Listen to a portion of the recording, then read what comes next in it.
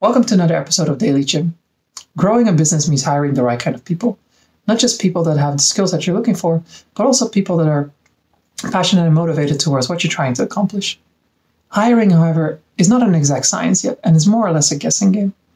So as an early stage founder, when you only have a handful of people and you're trying to go to 15, 20, 30 people, the people that you bring in, you try to think about passion level and motivation, because the skills can be learned over time. And once the company gets bigger, you can easily hire for people that have the right skill set, because at that point, the corporate culture has been established, and that will affect the motivation and energy level of any new people that you bring in.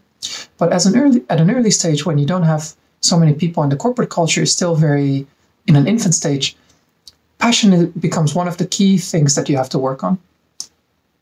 What I generally try to do when I work with new companies or startups, or in my case, when I try to manage people or a group of people, I always start with the question of, why did you join this group, or why did you join this company? At this point, of course, I pay attention to the content or the words that they actually say, but I pay even more attention to the facial expressions, the body language, the tone of voice, because what I'm trying to identify with this question is, are they passionate or not towards what we are trying to accomplish? Either way, even if they're not so passionate, it doesn't mean I immediately try to kick them out. In many countries, it's very difficult to fire people, but I just need to approach these people and work with them in a slightly different way. If I feel the energy level is there and the passion level is there, I follow up with the question of, what is it you want to do now in the company? And what is it that you want to do in maybe 3 or 5 or 10 years, depending on the age of the person? The reason I ask these two questions is I want to see what idea they have of what they want to do within the company, but also I want to see what is their passion towards the future.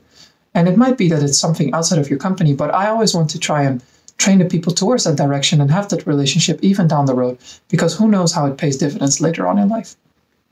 On the other hand, if the person is not so passionate, I feel it becomes difficult to ask them what they want to do, because they might not really know. And even if they know, it might not be exactly in line with what you as a company try to accomplish, because at that point, they're still thinking more about themselves rather than the company. So the question I generally ask in that case is, what do you like to do?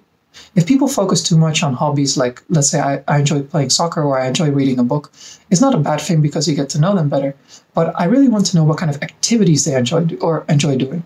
So I would probably hone in on what do you enjoy doing while working, or what do you enjoy doing while studying? Many times you will hear answers like, I enjoy researching, or I enjoy talking with people, or I enjoy taking care of others, or coming up with training systems. So in that case, I try to align what they enjoy doing with what the company actually needs. From that point on, I try to follow up with both groups of people on a weekly basis and see how the progress is going.